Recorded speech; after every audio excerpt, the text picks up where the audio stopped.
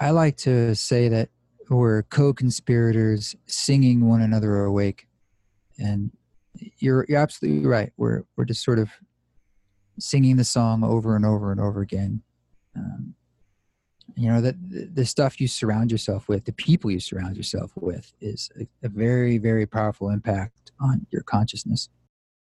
Hello, everyone, and welcome to the Being Inspired Radio Show. My name is Amanda Johnson, your host, and I am so delighted to have our guest with me here today. This is a gentleman who I deeply admire and respect for the work that he is creating and sharing with the world.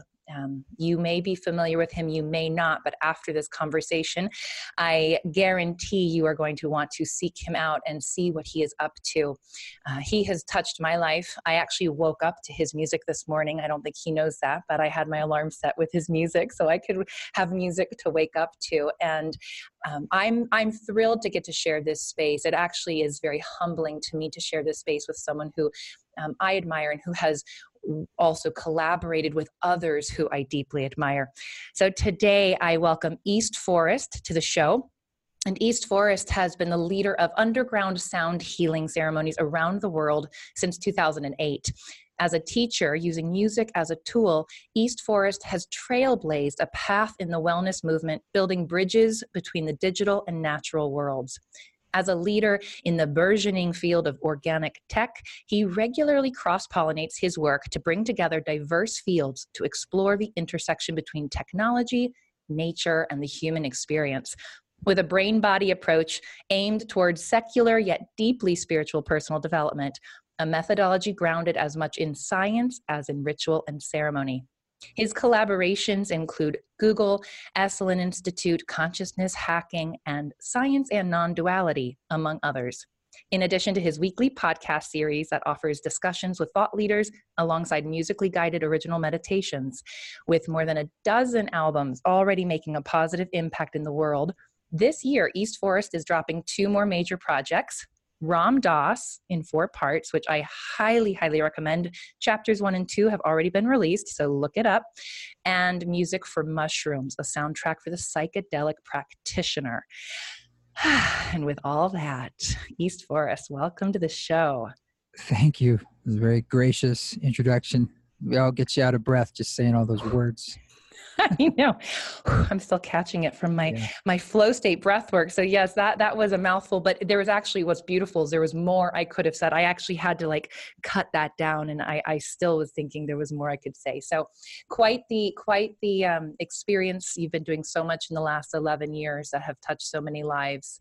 And again, your recent collaboration with Ram Dass is absolutely brilliant. So I just listened to it on replay. Mm-hmm. Yeah, it's still unfolding. So it's something, because it's being released in those parts, I'm actually in the process of finishing the last 2 right now. And so it's very fresh for me right now as well. Awesome. Well, we'll make sure that people know how to find that and link to it and get access to it, Spotify and all the other places that they can find that. Yeah. So East Forest, typically the way I open this show is with a very open-ended question because, well, first of all, I believe that there is something that we all, stand for, or we all, there's a message that we are here to share, or there is a reason that we are in the world doing what we do, offering the gifts that we have to offer. And is it, oh gosh, now I'm going to blank. Is it Simon Sinek who starts with why? Am I attributing that to the person? I'm not sure. So it could be. Good. Well, hey, fantastic. Well, you know what? If that was a misappropriation, I'll go back and put an asterisk in the show notes. But the importance of starting with our why and why we do what we do. And I was able to pull from some of your information that I watched and read that there are things about your work that stand out. But in your own words, rather than me feeding them to you, that's my first question is, why do you do what you do?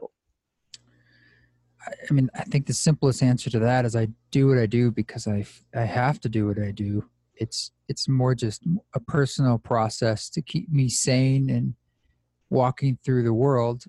And part of that, I think when you're following your gifts, ideally that comes into some form of an act of service.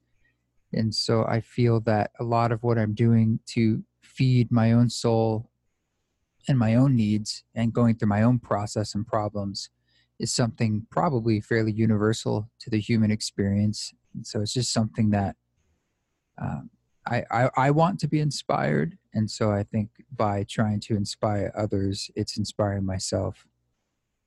So it's totally selfish. I'm so glad you said that. I deeply resonate with that. I may be a little earlier on my on that path of my own where I've started to claim that what I do is not entirely selfish. That's not true. It is selfish. And as I nourish myself and feed myself, I know I am being a gift and I am serving and giving to others. So I appreciate that someone else is sitting here reflecting that back to me. Someone who, again, I think many of us might look to say, you've reached many, many people. So it's obvious that you being selfish is making a difference and is having. Well, I suppose what I see is that what you learn, or maybe you have to learn this over and over again, is that by serving others, you are serving yourself. And so it's, the golden rule is something that's been encoded for us that we forget about those simple lessons. Like if you want to feel safe, make other people feel safe. Or like if I want to feel inspired again, I try to make other people feel inspired. So it's sort of a tongue-in-cheek way through this selfishness is the selflessness. It's sort of a yin yang for sure. And so, but you can't do it by walling yourself off and just serving yourself. It's more like by connecting that energy, because, otherwise you get into that space of feeling very separate, which usually engenders those feelings of fear and loss and protectionism. And so the more you feel connected into those around you and the world and nature, usually that's a good pathway into some kind of peace for your own inner process too. To give is to receive. And so, yes, to start with that intention that as we give, so shall we receive. And I think that's absolutely beautiful. And then you're right, it breaks down those walls, keeping us feeling so separate from one another. You've been doing this for a while. What can you share with us a little bit of how you found your way? You said this is something that you need. This is your medicine. This is how you feel inspired. How did you find your way to the music? Have you always been a musician? Can you tell us a little bit more about that journey? Sure, yeah.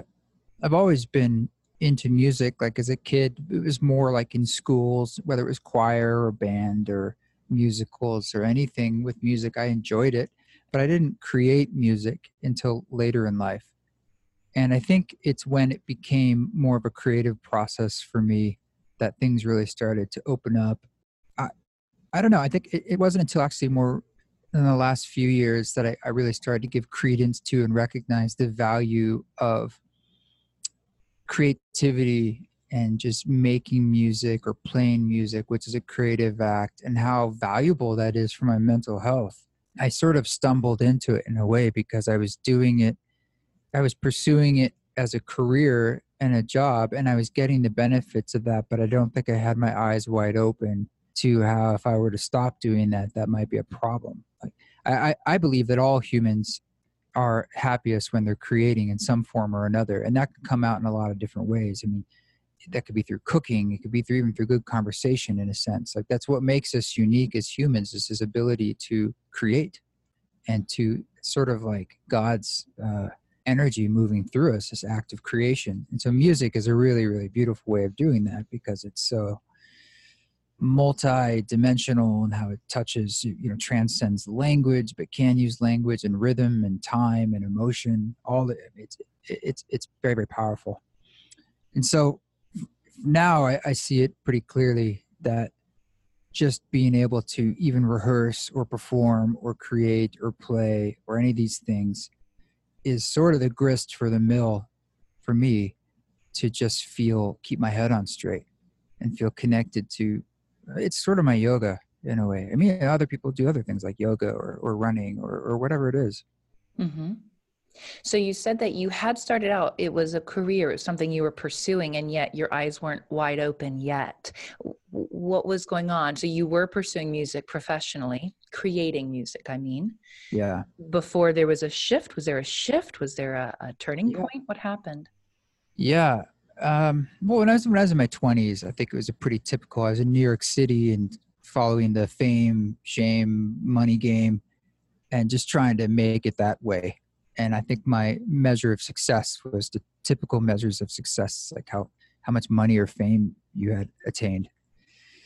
And I did have a pretty big shift. That was a spiritual shift in my late 20s, sort of that Saturn return times around 28 to your early 30s. And everything was falling apart in my life and were being replaced by completely new paradigms of thought and being, and things like meditation and plant medicine and indigenous ceremony, and all sorts of new information was coming my way via books and people and experiences. And I mean, I don't know how much you were into that scene pre 2012, but it was like a real energy of people wanting to project their desire for change, myself included, into this idea that it was going to happen in 2012 and December 21st.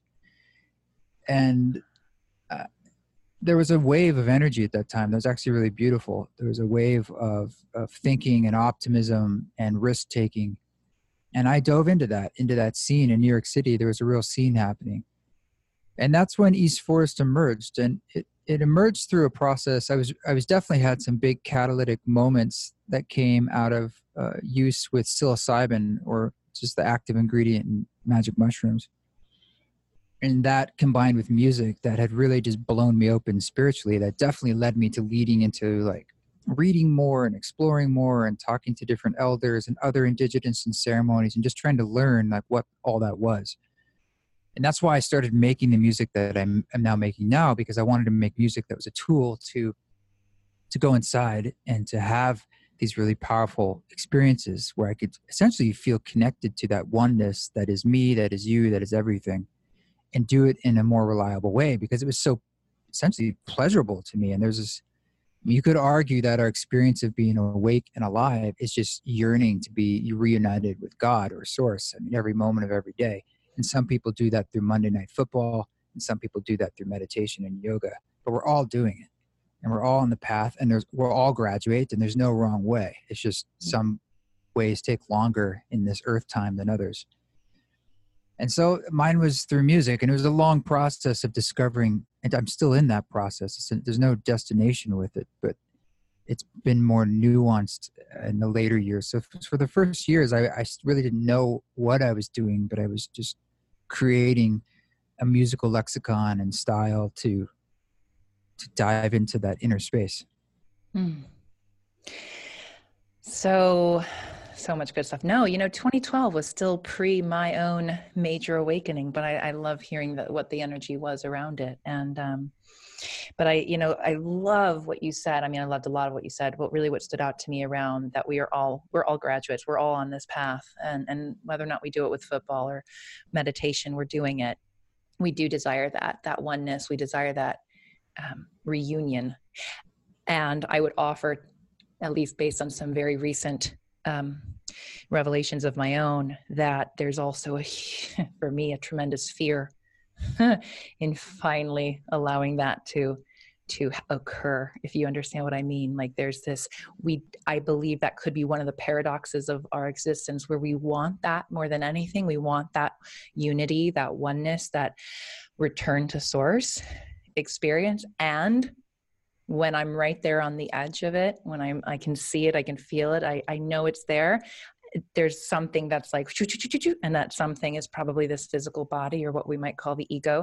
At least that's been my experience lately. That's going like, wait. Let's just hang out in this human form. Let's be in this physical form. Let's not go too crazy. Have you had an experience like that? I'd love to hear your thoughts. Well, lately, the past couple of years, I definitely been thinking more about, like, I haven't been desiring as much to escape, whether it's through, cannabis or anything, because I mean, it's just a personal thing and where I'm at. But I definitely recognize that there's a reason why we're each here, doing the dance we're doing, it is the grist for the mill, and you know, dipping your toe into the cosmic waters is super valuable, important. But as Ram Dass would say, when he was getting really high, he always had to come down. And it's really good self-examination to ask yourself, is there something you're running from? And maybe you just want to work on that, because again, there's really no wrong answer, but it just comes down to like more suffering. Yeah. And this desire to escape, or this desire to, this any kind of desire, it's all desire, is what, as the Buddha said, is what the suffering is. So if you want to escape suffering, you have to escape desire. And there's nothing to hold on to anyway. And that's the paradox and the mystery of being alive as a human in dimensional consciousness, is that we have this concept of time and on-off. Everything's dualistic from our perception. And we get into these states and we want to hold on to them. But the only constant we know is that everything changes. That's the only, and that we pay taxes. That's it. Yeah. Well, if we pay taxes, yeah. IRS, don't come looking for me. That was not an admission. That's brilliant. Absolutely. And even when you said that, the distraction, what are we, equally what we are desiring, to be reunited, to experience that pleasure, to experience the oneness, equally can be our distraction, right? It can also be the distraction. Yeah, I think it can be. I think any identity we put on, I mean, all of these things are cultures in a way. I like that Terence McKenna line that he would say that culture is not your friend. And these costumes we wear, whether it's I'm the Wall Street executive, or I'm the football fan, or I'm the yogi, or they're all identities. And I think it's healthy to step outside that and not get too wrapped up in your story, because we all do. I do. We all get wrapped up in our stories and our identities and our role play. And no matter what it is, it's sort of the same process. I mean, that's what I come back to more and more these days, is that, look, I'm not saying this as a prescription for anyone, but in some ways, none of it really matters. It's just about taking deep breaths and being telling the truth. Maharaji, Neem Karoli Baba, Ram Dass's teacher, one of the songs I was mixing on that album talks about Maharaji's primary teaching was just love everyone and tell the truth. And it's pretty simple, but it ain't easy. But it really is in some ways that simple. It's like the rest is sort of icing on the cake. And yeah, you should help people. Yeah, you should fight injustice. I mean, yes, you should chop the wood and carry the water. You have to. That's why you're here to learn. But just love everybody and tell the truth. And then good luck with that. Yeah. It's harder than you think. And what is truth? And you get into all these deeper discussions. But maybe it is simple. Maybe it is simple. And absolutely that moment when I want to say the thing, and then it's even my own inner dialogue, to your point, like, what is truth? It's like, wait, was that my truth? Or am I, that's such a, well, that's it. It's your truth. Question. That's exactly my truth. That's right. You get into these philosophical questions about, is there such thing as truth? But the intention and the meaning, I think, behind that directive makes sense to me. And it's sort of like, and in that song, he's like, because souls love each other and tell the truth. That's what we do. That's what we do. And our truth can change. I think that was a big aha for me, because I was once of the, I was wearing the costume and of the culture that there is a single truth, and I'm looking for the capital T truth. Like I wrote it in my book. I was like, this is the truth. And then I started going, wait, that's not true. Right. I mean, that in itself started to crumble. And then now what? So there's a truth today, and there's a truth in this moment. And if that's all I can actually if that's all I can trust is the truth in this moment. And then to trust that it's okay if it changes. And if it changes, it didn't invalidate the truth before. And that's been a big one for me. It's pretty wild to remind yourself that beliefs are just things we hold and choose to hold. And I don't know about you, but a lot of things I believed in the past, I don't necessarily believe fully now, or they've changed. So then I start to think about the things I believe now. And if anything, it reminds me to maybe speak less in a lot of ways. That's another thing I love about music, because if I were to write an essay, I'd almost be more nervous about how it might stand the test of time. And if there's a certain universal truth to certain kinds of music that I want to aim for, that's hard to argue with because it's engendering a felt experience in the listener. And that's something that will be in that moment when they listen to it and is unique to them. It's not something I'm proselytizing to them to feel. Mm-hmm. And so it's something I can stand a little bit more behind. And I think I quote this quote in the Tao Te Ching often, which is paraphrasing and translated, but the idea that the man who speaks the truth, well, the truth can't be spoken. The idea that, so there's really nothing to say. And people who are speaking, quote, quote, truth or this or that, and anyone tells me they know how something is or that they're very convicted about anything, and instantly my bullshit meter goes up a little bit. I'm like, whoa, really? Let's talk again in a year. Says who? Yeah. Uh-huh. But I'm just a big old curmudgeon and a skeptic. So. And you stick to music. I'm sitting here going, the wrong gift chose me. Here I am trying to put into words. Well, hey, I have a podcast in my recent concert series, these ceremony concerts I do. I talk a lot in it, but I think in that speaking, we can just sort of be checking in with ourselves about that's what like mystic poetry is in a sense, or these ways of dancing around it, or by using metaphor. It's all the ways that we are painting with different colors that aren't saying something definitive, because you can't, but it's very Zen in a way. You're kind of dancing around it by describing it from all the different angles, because that's all you can do. You point to it. And I know Ram Dass has a quote about this, and I don't know, but yeah, we're just pointing at things, and that's all we can do. I love that. Yes. Music. And I work with a shaman weekly with breath work, and he'll talk a lot about music, because it's a shamanic journey, a music journey that we go through. And he'll always say that the breath it's kind of the entry point. The breath is what we follow, but the music's the journey. And it's so true. And that's what connects all of us. He often talks about music being the thing where there is no separation. Do you agree with that? I mean, how would you define music? I mean, what's give us a little more give us more words about how. I'm not sure how to describe music or define it, I should say, but I will say, thinking about shamanic ceremony in that sense, it absolutely is the vehicle for the journey. And it has been that way for millennia, as far as we know. And that one of those albums I'm working on that you mentioned, Music for Mushrooms, a soundtrack for the psychedelic practitioner, that is to do just that, to provide the music, the soundtrack, the backbone for psychedelic-assisted therapy that's going on, particularly with psilocybin, because that music and how it's used and what it is can be a very, very, very powerful way of creating those positive experiences for people.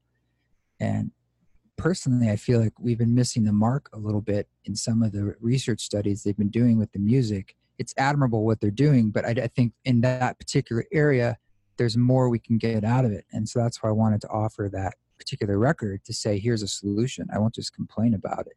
And this is something that I've been developing over 10 years, but I know it works. And I'm looking forward to seeing how that can help people just dive even deeper into their own inner work. Mm-hmm. And that's a whole nother conversation around psychedelics, where I'm going, is that where we go next? That's where we've been in a lot of. It's where we've been. I know. Diversion culturally, but yeah. Are you familiar with Michael Pollan's recent book, How to Change Your Mind? It came out this last year, and Michael Pollan's a major science writer, quite famous, and he wrote this entire book about psychedelic-assisted therapy and dove into it himself. He's like, how can I write about it if I don't do it? And that was a sort of a barometer of where the cultural winds are at, because there definitely is a wave happening in research and sort of accepted medical value, and the FDA giving a breakthrough therapy status to psilocybin last year for depression. So things are changing and things are happening. And these are just tools, and they aren't the only tools by any means. There are many, there are infinite tools. Breath work, as you said, is a tool, and conversation and all these other things. But this is just one quite powerful tool that we've sort of pushed to the side and said, you're not allowed to look at that or even do research on it. And so the research is coming back. Yeah. And like all tools, and I think, again, this goes back to at least Ram Dass teachings and many others, where at some point we need to keep releasing the tools, right? So as soon as and I think there's something about, as we get into psychedelics, I've only had a very limited experience with them myself. And the questions have started to come up for me as we explore them more, maybe widely or culturally. Will it become one more thing then eventually that we're going to have to loosen our grip on? Because I can even see in certain cases, there's the attachment, right? The attachment to the tool or to the vehicle. So what's your thought on that in terms of, as we find a tool that works, and you did kind of point to this earlier, but what are your thoughts on that in terms of using a tool for the time it's useful and then not using it anymore? Yeah. I can't remember who said it, if it was Alan Watts or someone, but it's sort of like, you pick up the psychedelic phone, you get the message, and then you hang up. It's like you don't need to keep picking up the phone. That being said, absolutely, it can be abused in the sense that you get addicted to escaping, in a sense, or you can have grandiose sense of yourself and delusion, and sure, all these things are absolutely possible. It is a tool, just like a hammer is a tool. You can build a house, or you can hit someone over the head. It's not like it does one thing. So that's why I'm definitely an advocate of research, because there could be off-label uses or uses that we haven't even discovered that might not even be about the psychoactive component, about addiction or who knows what. But right now, the main element is sort of this psycho-spiritual component, and that's what makes it very unique. It's not just about take this pill and the condition goes away. It's like, take this pill and part of the experience very well is perhaps a chemical thing in your brain, just like any other aspirin or something. But there's also this spiritual component. Like, you go through some kind of spiritual experience that's difficult to measure and is ineffable. And something about that helps to heal perhaps your addiction or your depression or your fear of dying. That's what the early studies are showing, and what a lot of us know anecdotally, but that's pretty different. And I think it's worth the potential for, I suppose, maybe people being attached to that, because there's many legions more people who have never experienced anything like that. And I feel it's our birthright to understand what it means to be human and to make our own choices about that and to be a soul. And all of this stuff has been ripped out of our lives. We don't have rites of passage anymore. You see vestiges of them in things like a bar mitzvah. Those are like, that's what it was probably a long time ago. Or you hear about vision quests with Native Americans and stuff, but we don't have that. We just have iPhones and Malays, and we just kind of move through adolescence and then keep going. And there's something about the human experience, about that struggle and that spiritual aspect of it, and having those elders, which we also don't really have many of. I mean, Ram Dass is one of them, but we don't have many elders in our direct family or community typically that can show us the way and show us the paths to take to discover ourselves. And probably has something to do with the epidemics of depression and addiction, suicide going up. We're supposed to be in the age where we're doing less and everything's being automated for us, and we have all this leisure time. And that was the Jetsons. So, and that's the promise of technology. But every year we're busier, and every year we're on our screens more. Yeah. So what's happening, and where is this leading? And it is showing us that the only one who can choose this for you is yourself. But every part of the system is trying to suck you in and put you to sleep, so that they have your attention, because your attention is your currency. Mm. And so I think that these are just tools, as I said, not to be redundant, but they're very powerful tools. And And it's just something that might be what we need, because these are very powerful times and things are very truncated and compressed, whether it's climate change or it's political or social or personal. Things are moving very quickly. And not everyone has 20 to 40 years to sit in an ashram to do the same thing. So maybe what if you had an experience that lasted 4 to 6 hours with a therapist in a licensed center, and it's worth 10 years of therapy? I don't see anything wrong with that. And it's not for everybody, but I'm just saying having that on our palette of options for certain people is smart. That's all. And so it's great for us to start wrapping our heads around it, because this stuff has been in the underground for about 50 years, since the Controlled Substances Act went into effect in 1970 with Richard Nixon. And it's just time to bring it out of the closets and for all these people to speak their own truth about it. There's nothing wrong with that. And just like happened with Steve Jobs, talking about his inspiration with psychedelics and Apple, or the guy who, it goes on and on, people who are just sort of like, yes, that was part of my creative process as well. And so I think it has promise, but we're going to have a lot of stumbles along the way. That's how it goes. And that's part of the human experience too. And again, that's why I made that music, was I'm just trying to make it powerful for people, but gentle too, and safe. And one of the things we know that helps it be safe is your mindset and the setting that you're in. And so music, again, is the ancient ceremonial primary tool that carries you through it, whether it was the original just shamanic drum beat or a rattle, all the way up today to any kind of music we want. And it's time to make a new tradition, and a new tradition for us and for our Western ears and for our lives and our tradition that's based in our world. And that's something that's needed. Yeah. And I love how you stand for bridging. You bridge a lot of things. And I see that, old ancient with modern, right? Ancient and modern is one of those things that you're bridging. I have 2 questions, and I don't know which one to ask. I might ask them both, and you'll either answer both or one. I don't know. Both questions are, what is it that you believe you stand for? So like, what do you stand for? And I'm also curious if you would share about a psychedelic experience you've had, or why you've been drawn to that tool. Sure. What do I stand for? That one feels hard to answer. For some reason, the answer that comes up to me is almost like a bit of playfulness, going back to the beginning of our conversation, but I would say it's truth. And you're like, well, what is truth? Well, it's just something for me right now that I'm thinking a lot about, and have been going through in my own life about my own truth. What's the book, The Four Agreements? Is it Don Miguel Ruiz? Yeah, and the first one is being impeccable with your word.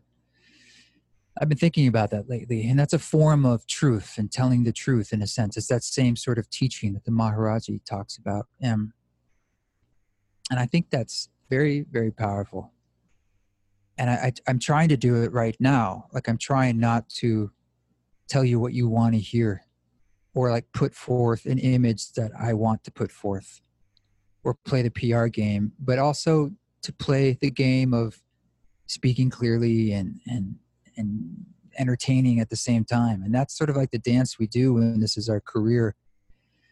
And I really want to stand for something that is my own, meaning it comes from me in an authentic way, and I'm not just parroting everything I've heard in the past, but that is actually full of truth and meaning and helpful.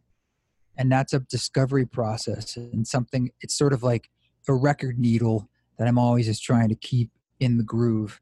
And sometimes I fall out, sometimes I fall in, but I'm really doing my best to do something that's truthful to me. Number 2, a psychedelic experience, a trip story. Yeah, or even what's drawn you to them, like, just even painting for those of us maybe who haven't explored or experienced. Why should we? Why would we? Well, I'll tell you about my first experience, because it came up the other day. I went to Vassar College, which is in upstate New York. It's a little liberal arts school, which is where I had my first experience. And a lot of people stumble into psychedelics sort of like that. You have no teacher, You have nothing. You're in college, you're at a party, and you might get lucky and it's very positive, and you might not, and it might be very traumatic. You might be really young and you're too young. You take too much and it's quite scary. And that's something I hope we can mitigate in life. It's not secret. We can talk about this. No, you don't do that at 15, We're going to help you do that. And it's up to you if you want to, but you're going to be older and it's going to be this thing. But anyway, I was probably 18 or 19. And I remember wanting to try this because I'd heard about it. And I took a bunch, and it was at this big outdoor party in May, right around now. And it's probably 20 plus years ago. And I just went back to Vassar. I was passing through on tour, and we stopped by. My partner and I did the school because I had a day off. And we were walking around campus, and all the cherry blossoms were starting to go. We went back to that area, and I said, oh, this is the tree that I lay under, where I had my first experience of like non-ego oneness, where I just blew my mind open. And thank God it was positive. I literally stumbled. It was right here. I remember the cherry blossoms falling on my face, and how time started to break down. My ego started to break down, but I was still there. But I didn't know who I was, but it was so amazing. And all I felt was, I want everyone to experience this. I want my parents to experience this. I want everyone, oh my God, there's more. There's more than what I thought is just life. And it's unbelievable in its beauty and its depth. And we're all more. We're all the universe, and we're all one, all that stuff. And it was a profound experience for me. And I remember coming out of it, I had no sense of what that was. I didn't know what had happened. I didn't even know what ego disillusionment was. All I knew was I would like to go back there sometime. And it took me many, many years and experimentation to kind of stumble into trying to learn and read and have conversations, and have some bad experiences too. And it's just, but I do recognize that it started me on my spiritual path before I even knew what that was. Mm-hmm. And Ram Dass said the same thing. There's a song on the record called Home, where he talks about his first experience with psilocybin, with Timothy Leary and Allen Ginsberg, which that's kind of an amazing group to have your first psychedelic experience with. Just casually, yeah, anyway, and he took it and he just went into this room to get away from the chitter chatter, and things started to really get going for him. And he looked down and he had no body, and he was a little scared. But then all of a sudden this feeling came up, sort of like I was describing I had, of being home, being in this home for the first time, of love and peace and not all that stuff that he was transcending.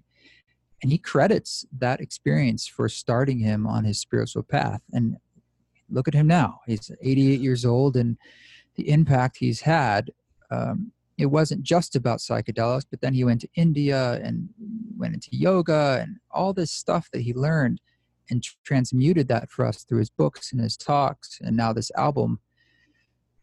It's amazing. It's amazing. And it's amazing. I hear these stories again and again. And so I just want us to bring more respect to these processes, and recognize that it is a tool. It's not a panacea where you take something and then everything's better. It's not that at all. It just kind of shows you things, and those things can be really profound, what you see and what you feel. But then you make decisions and choices in your life. You come back just to normal life, and you have to, where the rubber meets the road, you have to do things. And so the integration into your life is everything.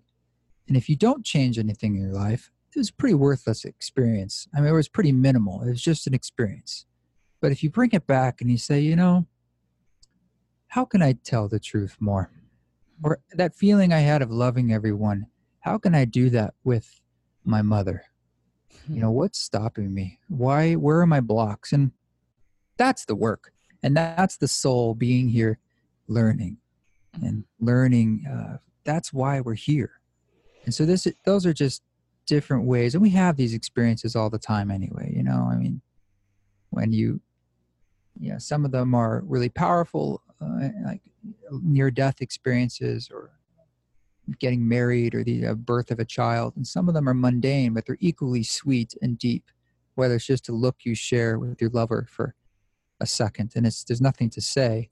Or the way you see the wind blowing a flower blossoming on a tree, and you feel something for a second, and it's just breathing into those and expanding those. That sort of is you winking back at you. It's like the universe, it's the reflection of yourself. And I think that's really all there is in a lot of ways. So there's such a sigh audibly that I'm giving and internally that I'm giving as you say that. That to me is truth, at least in this moment. So well done on living up to your first agreement. And that is, I mean, that's what it can be that simple, despite all the insane ways we try to make it more complicated. I make it more complicated. And yeah, it's interesting to hold on to the idea that what if we just held on to the idea for a second that there's nothing to do? Yeah. I mean, isn't that a relief? Yeah. And there's a lot to do. And what to do. But I'm saying that, you know, yes. You know, like we have things to do, but that's not what I mean. You know, you know everything you need to know. Yeah. And you can learn more, but you know exactly what you need to know. Mm-hmm. Yeah, resting in that space. There, yeah, it's peaceful, it's restful, it's relieving, and then we fall off and we come back on. We're like, oh yeah, but that's why people like you, like Ram Dass, like the million spiritual teachers out there, who keep pointing us back to ourselves. That's why I do what I do. That's why this show exists. That's why I write what I write. That's why I help others write what they write, because I do believe we can't have enough reminders. We just can't have enough reminders surrounding us. I like to say that we're co-conspirators singing one another awake. And you're absolutely right. We're just sort of singing the song over and over and over again. You know, that the stuff you surround yourself with, the people you surround yourself with, is a very, very powerful impact on your consciousness. I'm so glad you said that, by the way. That was one of the quotes I pulled off of you, or actually I think you said it in a video and I typed it down and I didn't get around to saying it. So I'm so glad you did.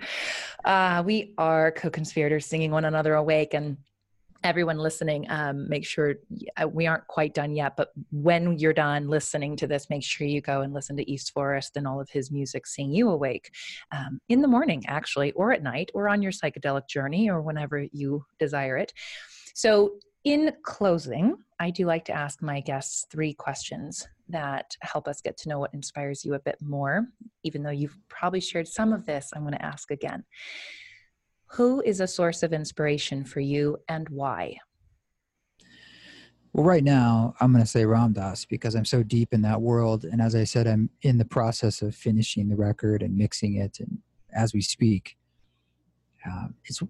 what's really cool about him and getting the chance to spend time with him in person was just seeing someone, you know, his story is that he was just like anybody, grew up with a rationalist, reductionist family, had everything, had the professorship at Harvard, had some money, you know, all the stuff.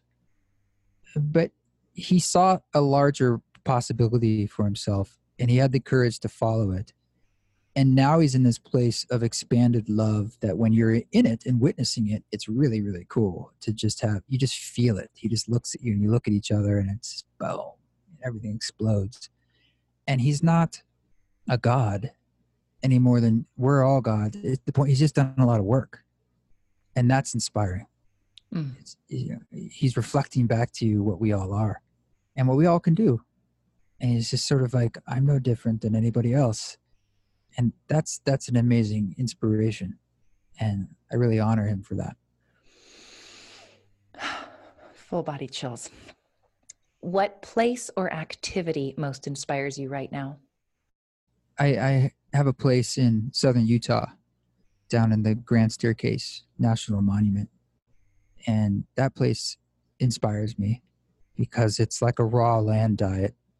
It's very powerful nature. You're surrounded by such beauty and millions of years of geology and wildlife. And so being there when I can get there, it feels healing and feels healthy and feels nourishing and recharging. And what is one book that has inspired you on your journey that you wish to share with us today? I'll tell you too. Be Here Now, Ram Dass. Mm-hmm. I think it was his first, but super famous, super amazing. If you haven't seen it, it's got lots of pictures, sort of, and you can kind of open up to any page, almost like reading a tarot deck, or you can read it cover to cover, probably in an hour or two. And it's so beautiful. I've given that book to so many people. So if you haven't experienced that book, go out and get one now. It's only like $10 on Amazon. And it's the same original printing, the blue book with the brown and white pages. And then there was also a book by Charles Eisenstein that kicked me off back in 2008 called The Ascent of Humanity, which is a really thick and long and erudite book.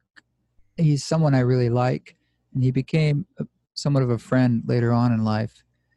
But it just sort of goes from showing you from way back to when we lit the first fire in the Stone Age and how that kind of lit the fuse for what he calls the ascent of humanity, all the way through like, agriculture and, the nuclear age and information, everything we've gone through to now, and how all those steps were actually quite necessary for us to go where we're headed, which he calls the age of reunion. It just connected a lot of dots for me, like a lot of things I've been feeling for many years, but I wasn't as smart as him to, oh yes, like numbers and math and how that sort of codifies things and words and language and how that, all this stuff. And he just put it all together in this massive argument. And that was at that time very powerful for me to kind of put to words something I've been feeling, and helped sort of literally connect the dots of how the hell did we get here and where are we going and how it's actually okay. This is the only way perhaps we could go where we're going. And of course it is, right? Because here we are. But so The Ascent of Humanity was a really fun read. And I like how we kind of pulled it back around to, sometimes words are necessary.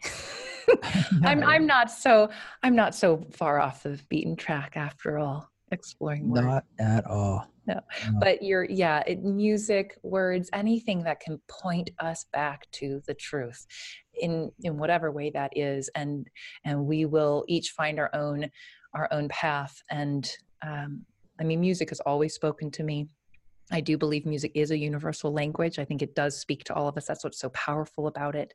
And then, of course, if we're lucky enough to have our books translated into multiple languages, it also can speak to many people. But I've so enjoyed our conversation, East Forest. It has been a tremendous honor for me to share this space with you and to share you with hopefully others who already know you and getting to know you better and maybe even introducing you to a few new people out there. And I will be sure to put your website, your links in the show notes. Check him out at eastforest.org. Go on Spotify or YouTube or I don't know, wherever you get your music. And it's out there. Yeah. It's out there. It's out there. It's easy to find. There's lots of different offerings for different kinds of people. The music is the backbone for sure, but there's other things like podcasts and retreats and things like that. Awesome. And yes, to see you live, follow him around. You tour around, so go check out a concert. Yeah, we'll be out there. At a festival. Awesome. Something live. That's so great. Well, thank you everyone else for tuning in again for another inspiring episode. As always, I trust that something that was said spoke directly to you, inspiring you to be more of who you truly are and to remember to go out and love everyone and tell the truth. It's just as simple as that. So good luck with it. Good luck. We're cheering you on. And until next time, I send you many, many blessings.